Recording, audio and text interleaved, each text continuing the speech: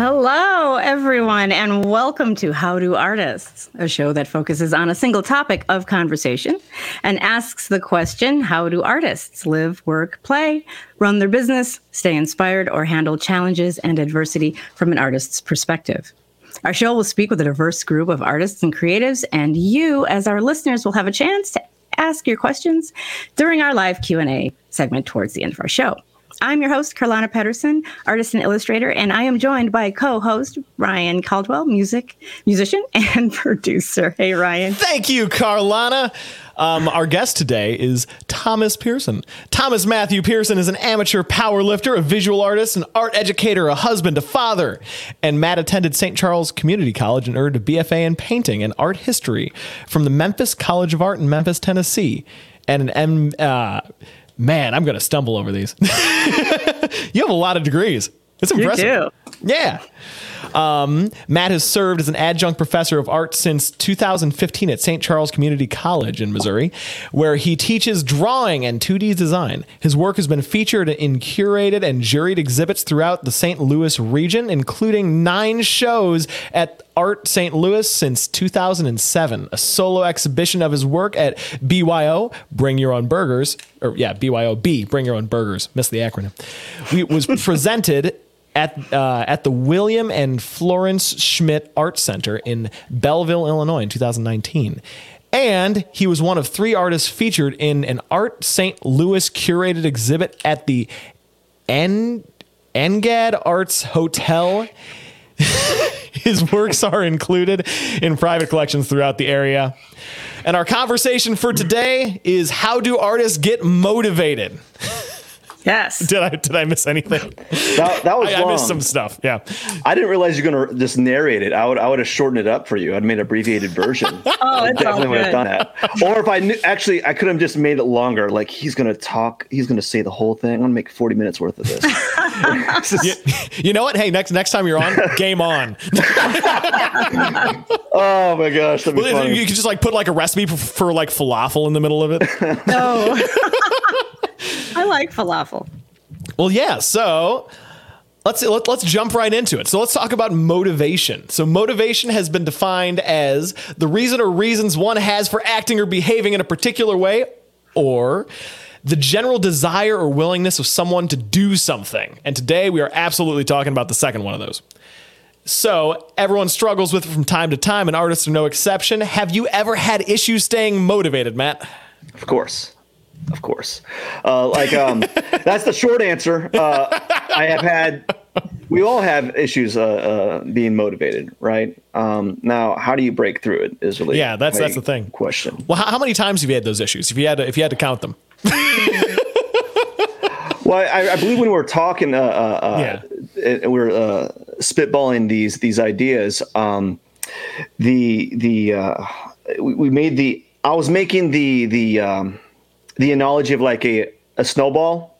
Yeah. Where when you get that momentum, that inertia going, it just builds up, right? And then, maybe life hits you in it, like smacks you, like, oh, you got to do this now. And then, or something stops that momentum. And what happens is, for me, I used to be like, well, it's going to take me a long time to build that back up. Right. It's going to take me a long time to build that back up. Yeah.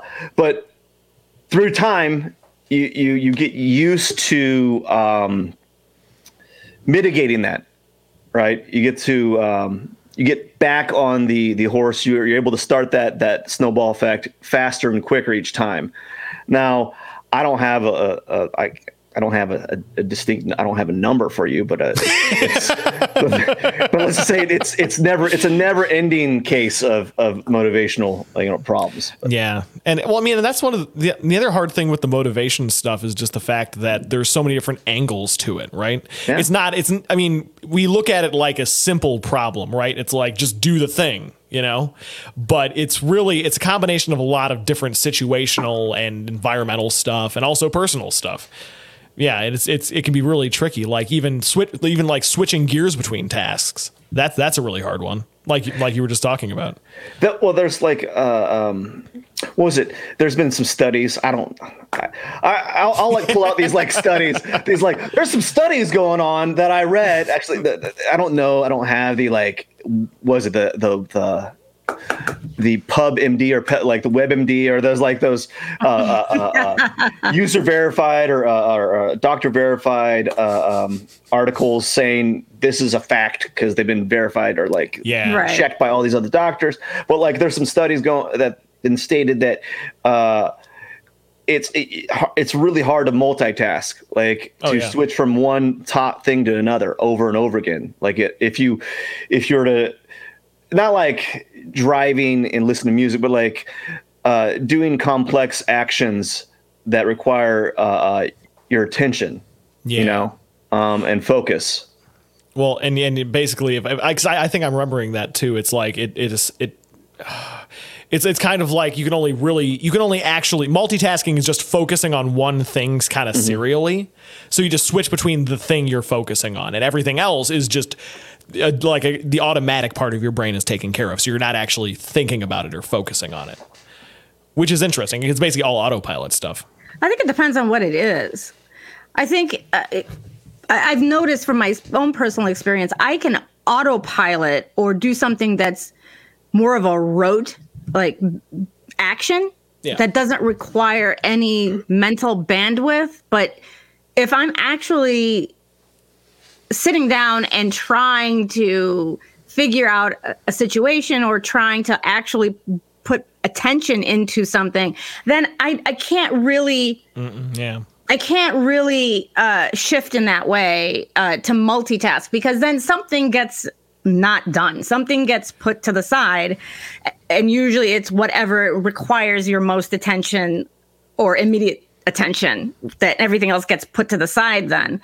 But for like normal things, like, or things that don't require that mental like agility, I mean, doing the dishes and doing this and doing that and all that stuff, I mean, I think it depends on what it is you're doing. No, that does. Actually, that was there was this book I read called Thinking Fast and Slow. It was by Daniel Kahneman, and he had a really, because he'd been researching. He's a psychological researcher and has been since like the 70s, and so he just compiled this whole book on his findings, and how he was classifying it is like your system 1 brain and your system 2 brain, and your system 1 brain is the part of your brain that's like everything that you are not actively thinking about, which is way more than we give ourselves credit for. Is like 90% of everything we do is that, because you don't like the parts of the drive you don't remember, or that Right. Yeah, that sort of stuff. Things that are muscle memory in the sense. And right. And that part of your brain can do multitasking. That part of your brain is always multitasking. But also that part of your brain is just kind of like a pre-programmed algorithm sort of thing. Yeah. But the system 2 brain stuff is like the laziest part of your brain that wants to do the least amount of effort possible. Which is also why it's so... There's a part of your brain that's like on fire that stays motivated. I think that's what we all want to know, right? Where's that brain? I don't think there's a part of your brain that stays motivated. All right. So hence why we're doing a podcast on how to get motivated. Yeah. Like you got to define like what's your end result, what's your goal, like a little bit to kind of... What motivates you though? What motivates you? I mean, you've got a lot of stuff going on, right? You've got kids, you've got, your work, you've got your painting. What is motivating you? So I think of I was listening to a podcast, an audiobook, and going back to the like, let's say you want to lose weight. You're motivated to lose weight. This is a statement from a book, right? David Goggins, right? And he says, you want to go for a run, but like it's raining outside or it's cold. Like, those running shoes don't look as good now. Right. And no one, you got to build up some sort of like mental stamina to kind of slowly nudge yourself into those shoes. But what motivates me is like little mental tricks. So I just learned about this. I don't know, like terminology for it. Was it habit stacking? I think I've heard it a couple times. That's interesting.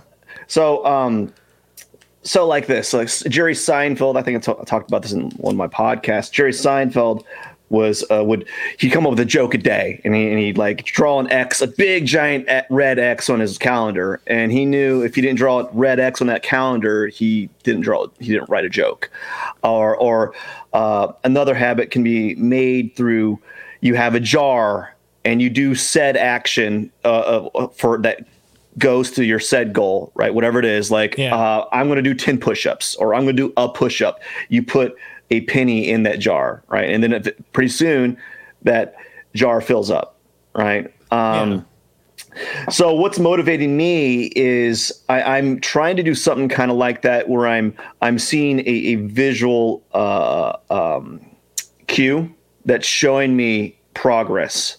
So it's really dumb, but it's so simple. Right now I'm trying things out, but this is a new thing, and it's taking a journal and just listing out every day that I'm going to draw, and then put an X on it. It's like day 1, draw, day 2, and don't miss that day, right? Reiteration, write it down over and over again. Yeah. And I like that. And there's something to that. Well, I've been doing something similar to that, where it's less of that kind of point to point, make sure you do it every day thing. And it's more of, I just have like a weekly log and report I do every week, where I go and recount exactly what I did the prior week, and then go and figure out what am I doing this week, and then have my to-do list and all that stuff going on. But it's nice because if I do, I've been trying to make that into a habit just so I can stay organized and on top of everything. And it's been really good, especially when you go and see like your entire folder full of these logs, like a weekly audit.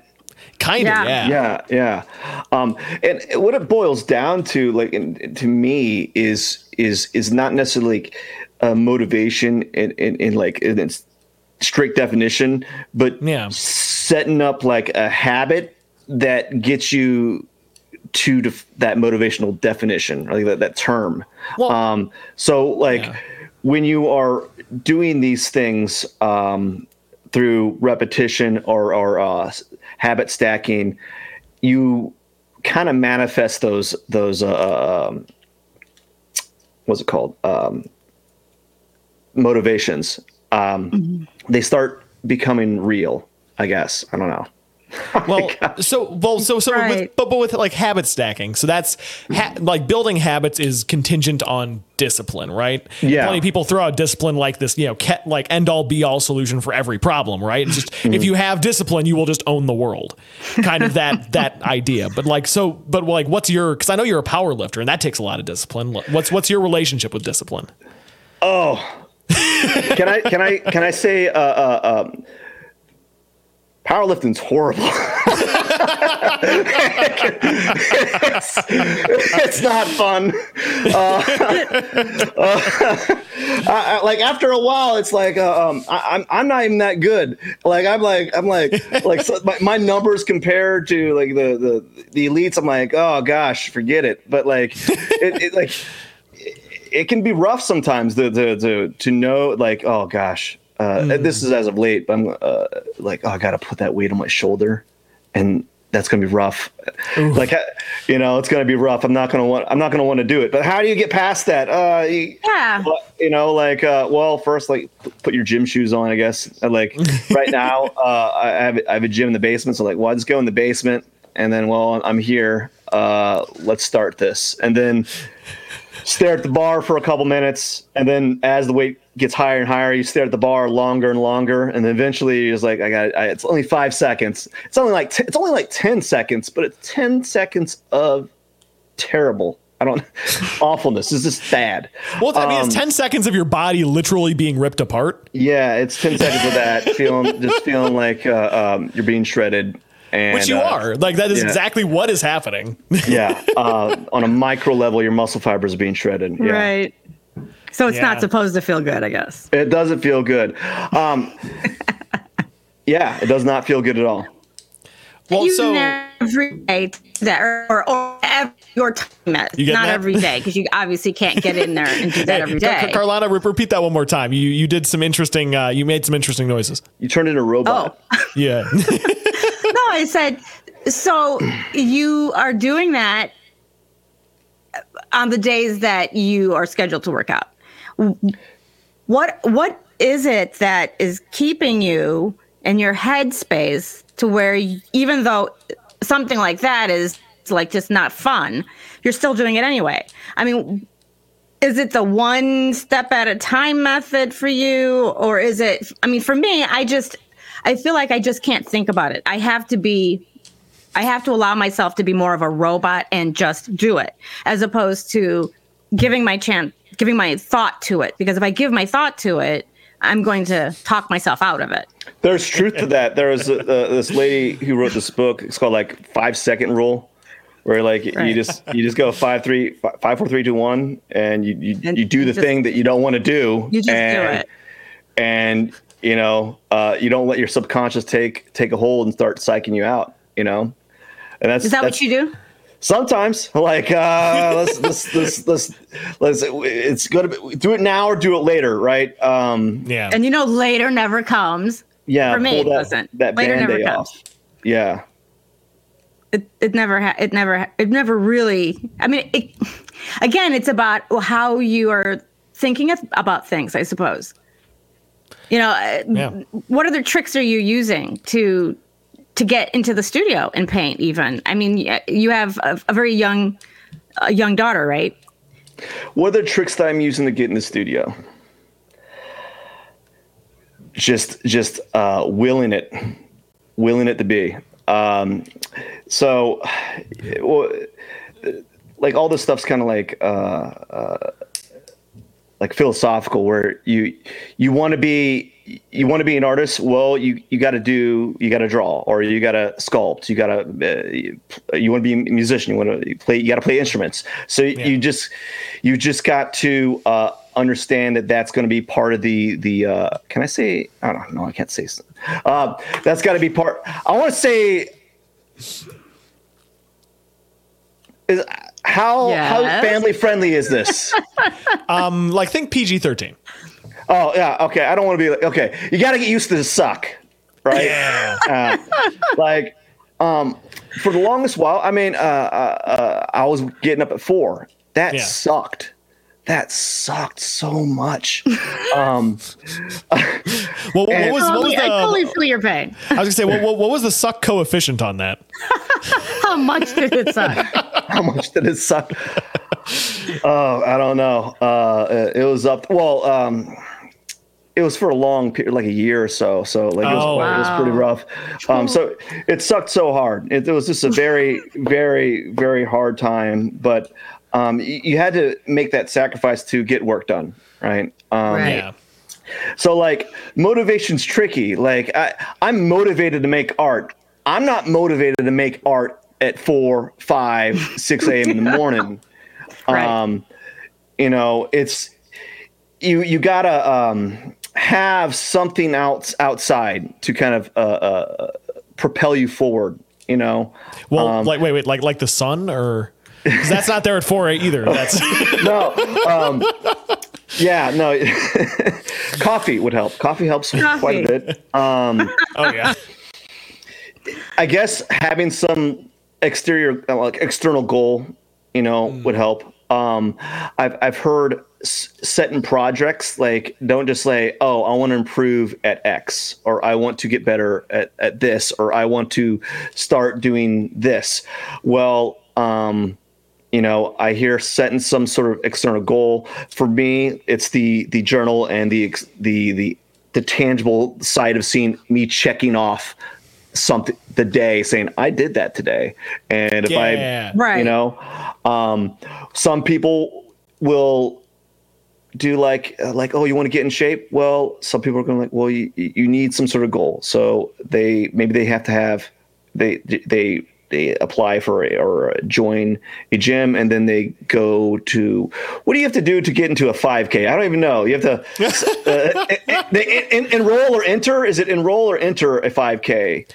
Enter or sign up for one. Either one. Sign up for a 5K. Yeah, you got to do that, and you do the thing, and then you're at a 5K. So you know, or you some unless people, you don't show up because you weren't motivated. I hear some. They're really expensive though. Yeah, I hear some really interesting things about setting motivations. Like, some people will set their like Twitter account to say some really personal stuff unless they wake up at that time and cancel it. You know. Oh, what was the other one? Virtual running buddies. That's a thing. Like basically having an accountability buddy is another one I've heard of, where it's like basically you get up when you're supposed to get up and run and text the other person. Yeah. Oh, okay. So then you're accountable to another actual human being who's depending on you.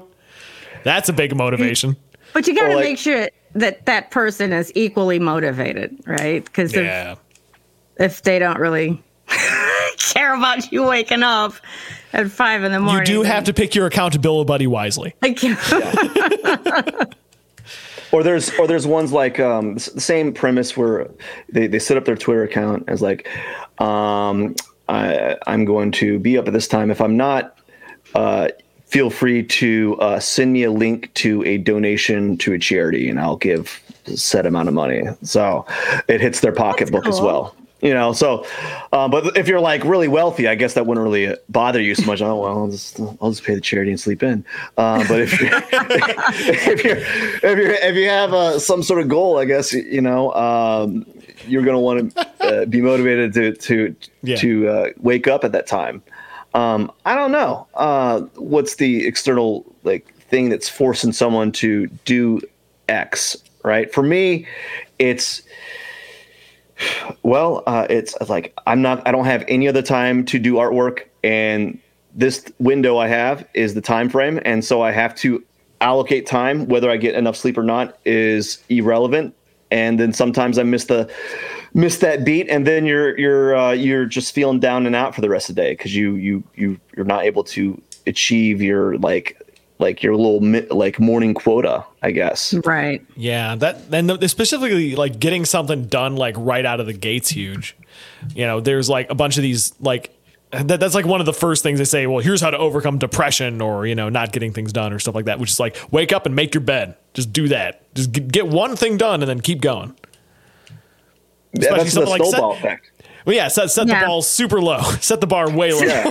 Super low, and then you'll feel good about yourself when you get all the easy stuff out of the way. Well, it's definitely more productive than the opposite effect. No, that's true. That's true. Although I hate making beds. I think I don't know. I'm not a massive fan. I've been doing it because I like to better myself, but you know, it's like I'm just going to mess it up again. I don't. Psychological, it's nice to have the bed made, though. Oh yeah, no, it's super nice. I know. Yeah. I love that. Okay, so now, Matt, what does motivation? How do you use flow? How do you use the flow state to help with motivation? We kind of talked about that a little bit earlier. Can you give us a little information on that, or but first for our audience members who perhaps might be ignorant to what flow state is. I just learned about it recently, so I'm very curious. But flow state is just like a neurological state that is when you are like hyper focused. Everyone's experienced it at some point in time, but it's basically just being in the zone. It's that state of hyper focus where you're like ultra productive as well. Yeah. Yes. So I guess part of the flow is like it boils down to for me it boils down to like setting down enough time to get to a point where you're working and the outside surroundings don't matter so much. Like you're able to focus on the task at hand. And how do you do that? I mean, you have little ones in your house and at home and kids and. Not very well. I need like 30 minutes to an hour of continuous hammering at the task where my lazy self is saying, you don't want to do this. You don't want to do this. Hey, there's coffee downstairs. Drink some more of that. Yeah. And after that, just go back to your bed. Yes. Lay down there. It's cozy. You have an hour of sleep. No one's getting up for right now. Just hang out there. And no, I'm like, I was like, I gotta draw. I'm gonna draw through it. I'm gonna draw through that barrier. And then once you get through that barrier, everything's like, now things are making sense. I'm able to see. I'm able to focus on the task at hand. So like when I say task at hand, it's like when you're drawing. When you're drawing, there's this thing where there's sight, right? And sometimes you're not seeing the object well because you're not focusing, you're not seeing those relationships visually. And after a while, like the tunnel vision or the blur or the mask is taken off, and I'm able to notice those nuances, but it takes a little bit of time. Right. It takes me to focus on the objects long enough that I'm no longer distracted by the outside world. And because of external forces always tugging at us, you know, the lazy strings always tugging at us, the responsibilities that we have always tugging at us, saying, oh, you got to do this. Oh, I got to go grocery shopping. Oh, I got to do this. Oh, I got to email this person. Oh, I got to grade these papers or grade this homework. Oh, I got to respond to this person. ASAP. And you know, it's like those 2 minute, those things that take like 2 minutes, but you're like, oh, if I do this right now, I can go back to focus on this. But as again, like it's like when you do that, you come and you go back to focusing on your task, you're out of pocket. Yeah, your deep work. It takes you another 5 minutes to get back into that state of flow or get back in that state of seeing things. Actually, I think as a visual artist, there was a study I read that said it was actually 7 minutes. Oh, 7 minutes. Yeah. So. And yeah, there's a lot of tricks that are going that I haven't done. I probably should because like I'll do a lot of digital work, right? And you have access to the YouTube, and there's just a unlimited amount of just distractions, silly entertainment there. I hear you can like you can and it like you can spend 5 minutes on it, you can spend 5 hours on it. It could be the same thing over and over again. So you like it's this It just is a bottomless well of entertainment, and it's like, like, and the part of your brain's like, how dare you deprive me of that? I could vegetate forever. Yeah, and so there you can set up your web browser to only show. It doesn't show any of the updates, the feed on YouTube. Yeah, or there's apps for that, or like, you know, I probably should do that to mitigate distractions because, you know, it boils down to drawing. It's lovely. It's awesome. I love drawing. You know, if I had 4 hours where I didn't have any obligations, I'd be all for it. But like, I have obligations all the time outside of drawing, outside of art, outside of it, just way too much. And with those there tugging on me mentally, it's very easy to get out of there, get out of that state.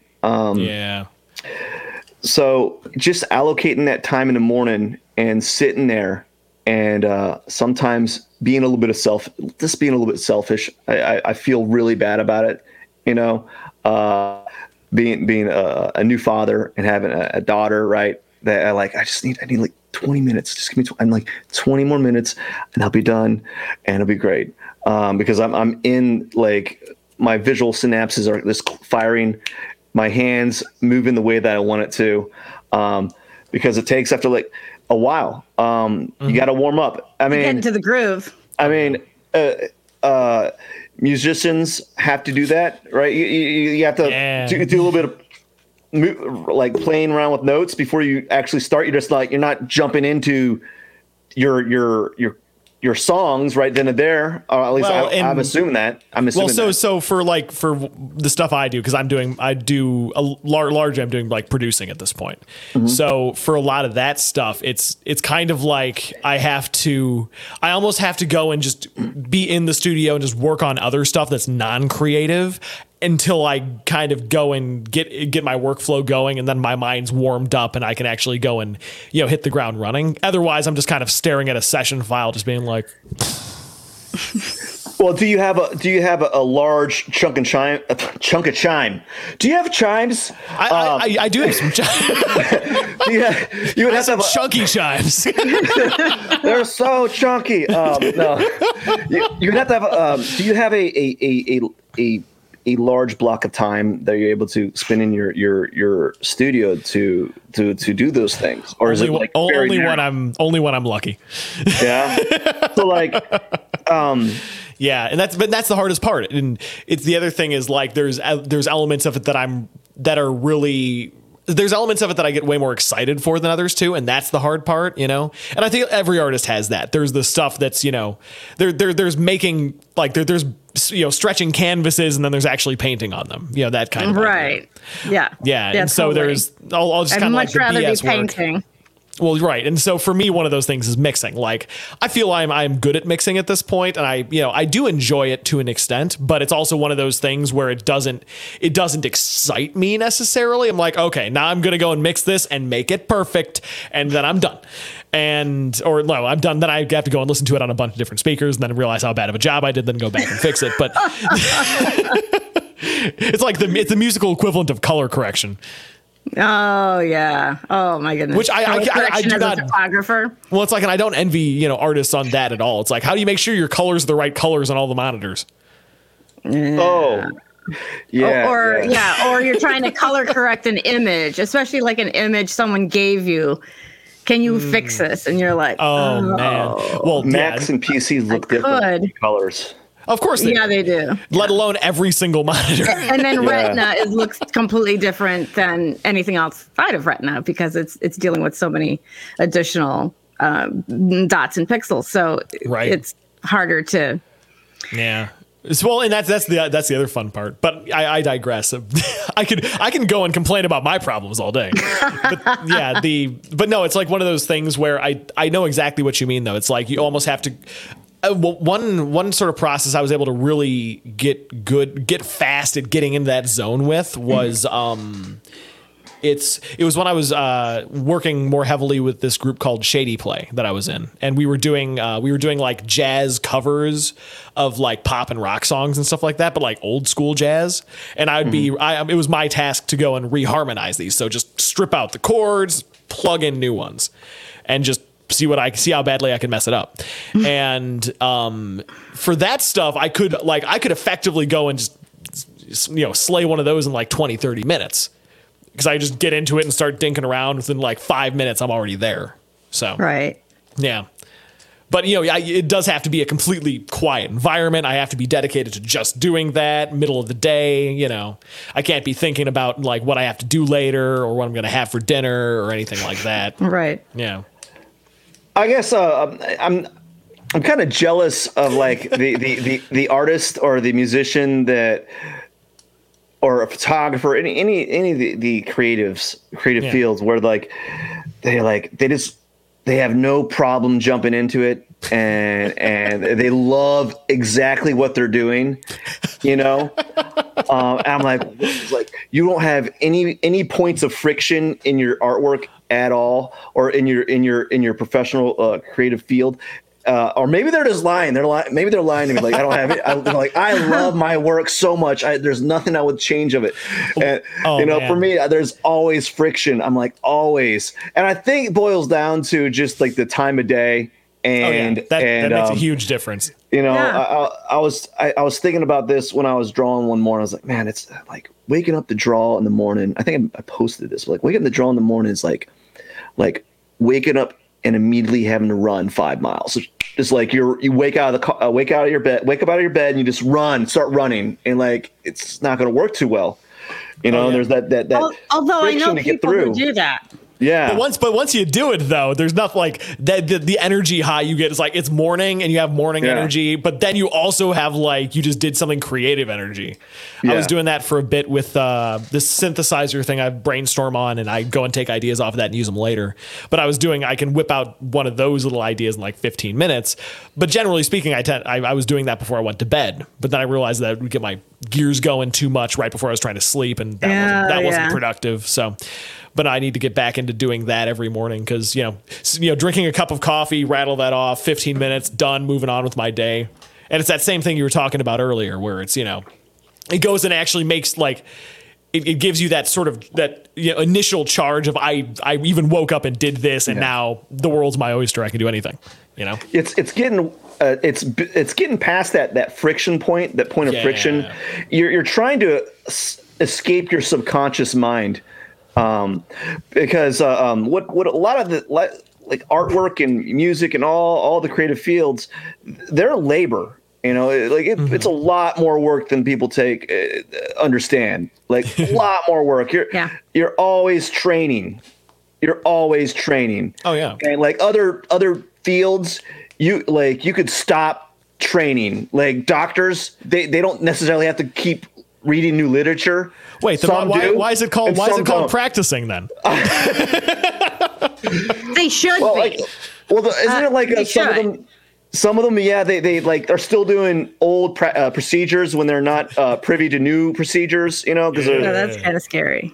But like a lot of fields, that's changing now. Though with like the technology, you're almost being thrusted into this field where you have to kind of keep your edge sharp, right? But you got to get past that point of friction, escape that subconscious mind, because your subconscious mind wants that coffee and wants that extra 5 minutes, and then after that 5 minutes, it's like I just want that extra. I want 5 more minutes.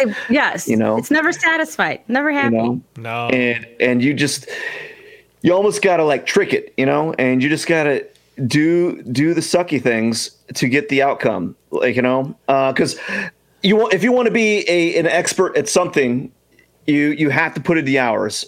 Yeah. So you might be gifted in the sense that it might take you half the amount of hours of an average person, right? You might be able to pick it up real quick, which is great.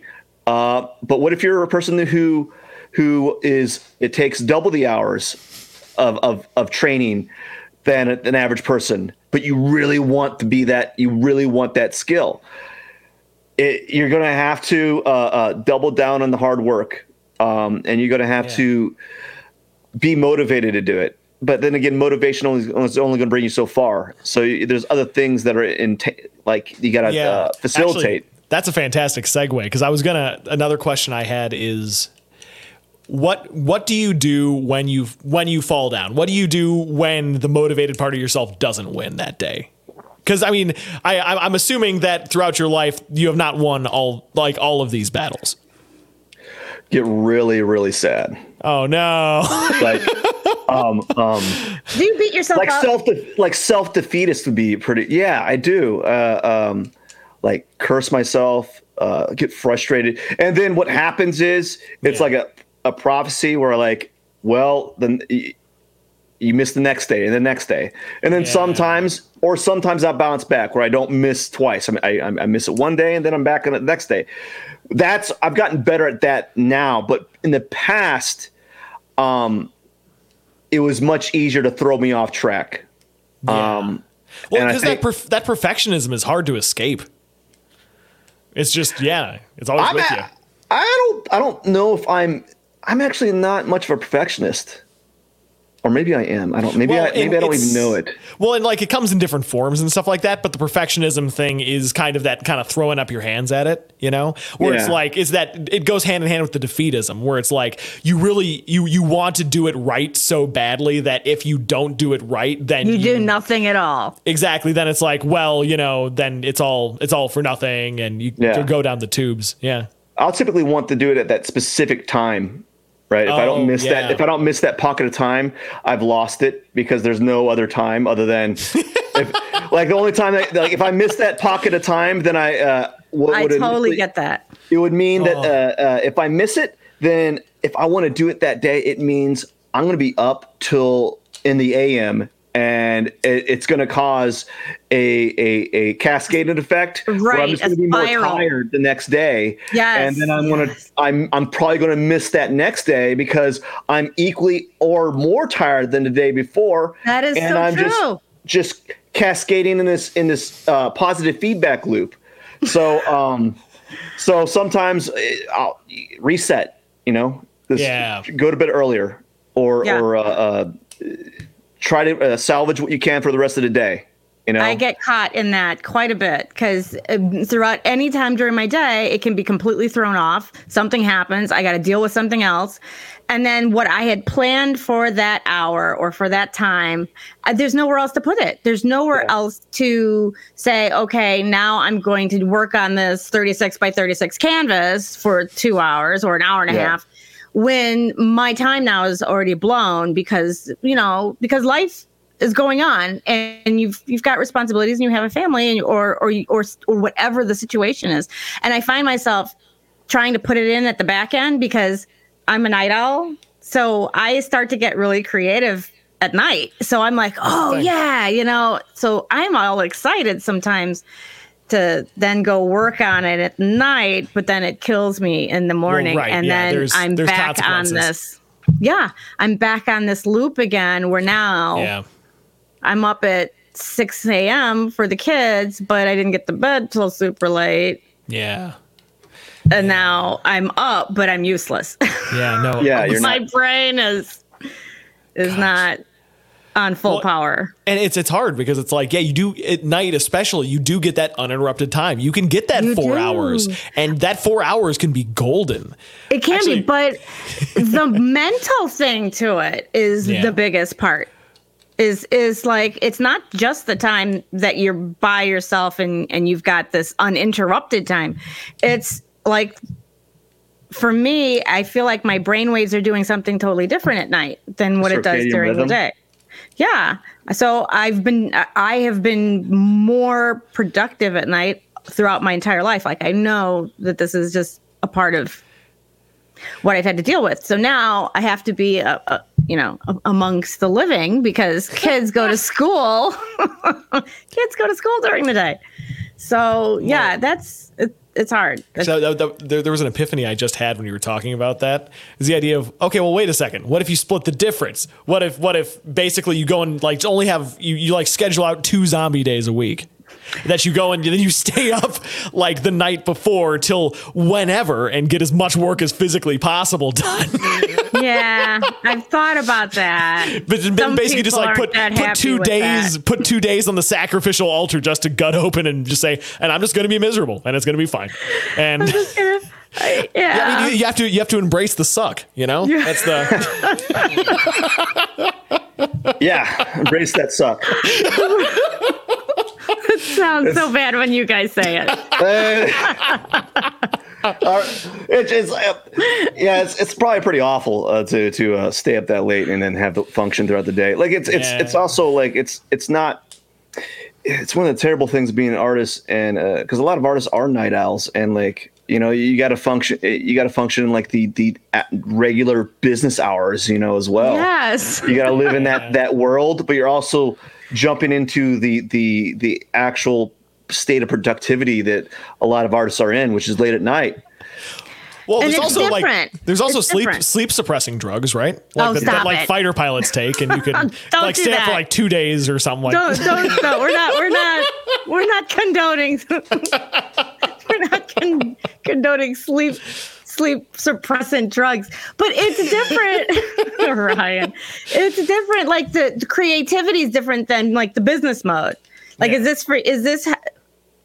this something that you deal with? Like, I can be up from 7 a.m. until 5 p.m. and be fine if I'm working, but in the business aspect of my art, all the things that need to be done on the work level. But when it comes to really starting to get into the flow for the creative side, it's really more at night. All my best work literally was me waking up in the middle of the night and going downstairs, sneaking off and waking up and doing art like 2 a.m.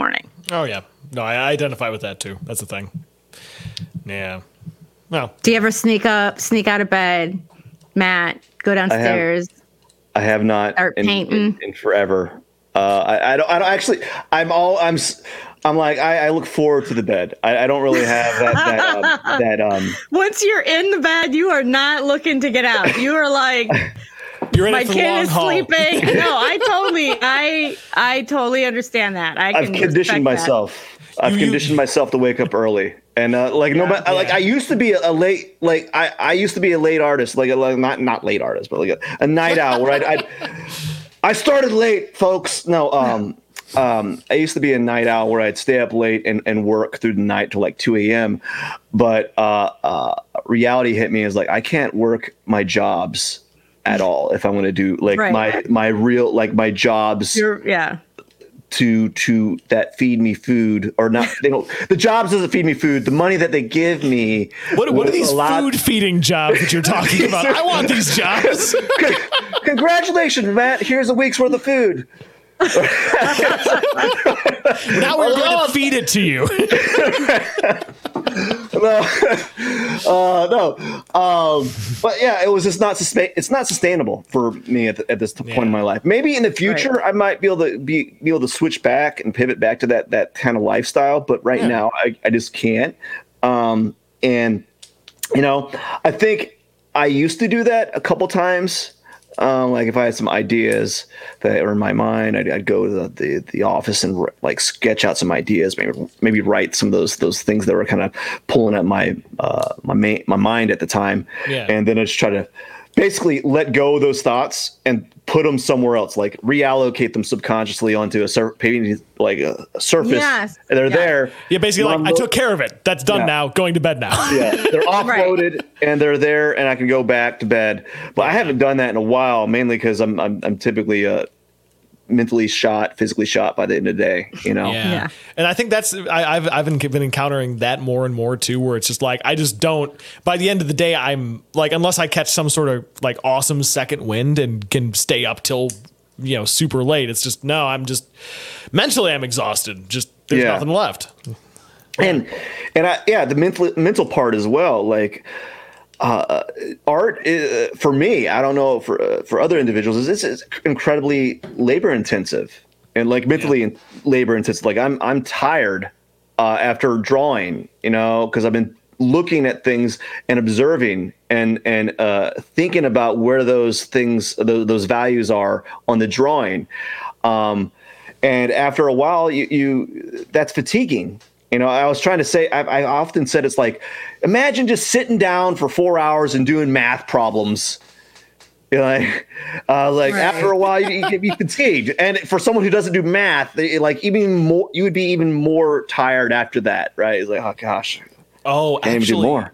The one that I found too is so like I get a lot of energy from making art when I'm like producing people, because that's one of the things that gives me so much passion and energy and love for what I'm doing, is when I'm like in the studio producing someone, getting a great performance out of them and curating it super well. And then like when I have like a 6-hour session like that, when I'm just on and I'm going, and then afterwards it's just like this kind of this high, but it's almost like it's weird because I'm just like, oh, I am done. I am just spent. And I feel great, but it's like, I am just, that's all that's left. Your head's light. You got a light. You're like, you have a lightheaded. Yeah. It's almost this, like that runner's high head rush thing, Yeah. Yeah. I was going to say, you get that, Carlana, or no? No, you don't get you don't get lightheaded from working so long. No, I don't. Or get really, really enthused about a project or something, or I'm totally hyper. I mean, I'm like, I totally get into the zone in that way. But I think, if I'm sitting here and thinking about how I looked at working or how I worked with other people during my project, it has changed a lot in the past year. Yeah. And has changed a lot in the past 2 years, since I transitioned from being, a photographer fully into art. Whereas when I was a photographer, I think I really was hyper like that when I was working and was feeding off of other people and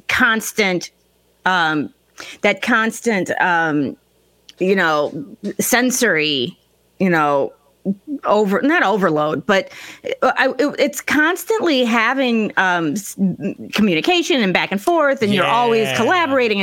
And as a photographer, it's this constant collaboration. So it's different as an artist. Right now, I'm working with clients, but I'm working with them completely different than I did when I was full-time photographer. Right. So my motivation has changed, my process has changed, and so also how I get excited about things seems to have changed as well.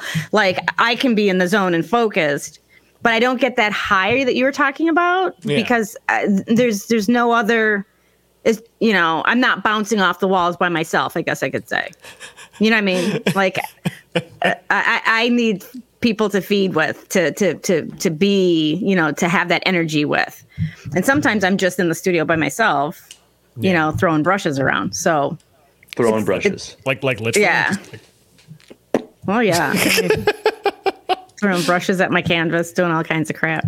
So, but that's what excites me. I mean, but it pretty low key compared to you. Wait, guys. Are you actually throwing brushes at your canvases? Sometimes. Do you make sound effects when you throw brushes? I do. I make all kinds of sound effects by myself. I've got these. Yeah. No. I was going to say, I also make sound effects by myself. Somehow this conversation is turning. Oh no! It's churning. It's great. It's churning. But I do think that we are at the end of our time block. Oh yeah. Oh yeah. No, so it's probably time to go and pack it in. Carlon, would you like to lead us out on our last episode of first season of How Do Artists? Yeah. Yes, our first season. Thank you so much for being our guest, Matt. This has been so delightful and such a lot of fun talking with you, and we really appreciate it. And so I wanted to thank our listeners for the final episode of season 1. Thank you for taking this journey with us this entire time. To our listeners and to everyone who has supported us, thank you for participating in our show today. And thank you again to Matt Pearson. Matt, will you tell everyone where they can find you and your website and all that good stuff? First off, I just want to say thank you for having me. I really do appreciate everything that you do. And it was really nice that, you had me onto your show. I was a bit nervous, and we managed to lasso it around somehow.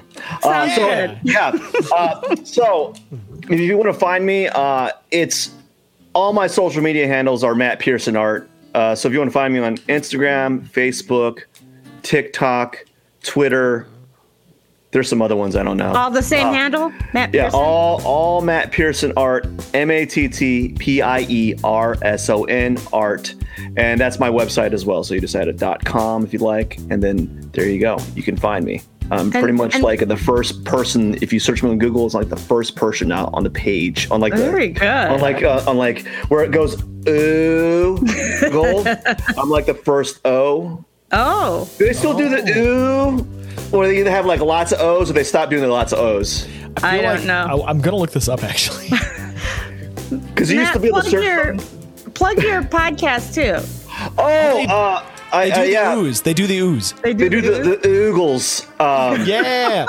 Where they have multiple O's. Yeah. I also do a weekly artist interview, either every Thursday or Sunday, depending on how I can schedule it, at 7:45 p.m. Central Standard Time. Awesome. Yeah, that's it. Thank you so much, everyone. I really appreciate you. Well, thanks so much. Oh, thank you so much. And we're going to be back on. We're not sure exactly when the next season is starting, but it will be, I believe, in the summer, late summer, early fall. Mm-hmm. Yeah. Somewhere in there. Yeah. But we definitely will be scheduling, so we'll be still working on it for sure. Yeah. All right. Well, hey, thank you everyone who tuned in. Thank you everyone who's listening online. And we will see you next time. How Do Artists is a live stream podcast hosted and produced by Ryan Caldwell and Carlana Pedersen. Our theme song, How to Live by Bird Garden featuring Rogers and Cooper, was written by Ryan Cooper, Anna Rogers, and Ryan Caldwell. The How Do Artists logo, illustrations, and art design were created by Carlana Pedersen. Tune into our live streams and stay up to date by following us on Facebook, YouTube, and Twitch. For more information about Ryan Caldwell, visit ryancaldwellmusic.com. And for more information about Carlana Pedersen, visit carlana.com. Tune in next time. Thanks for listening.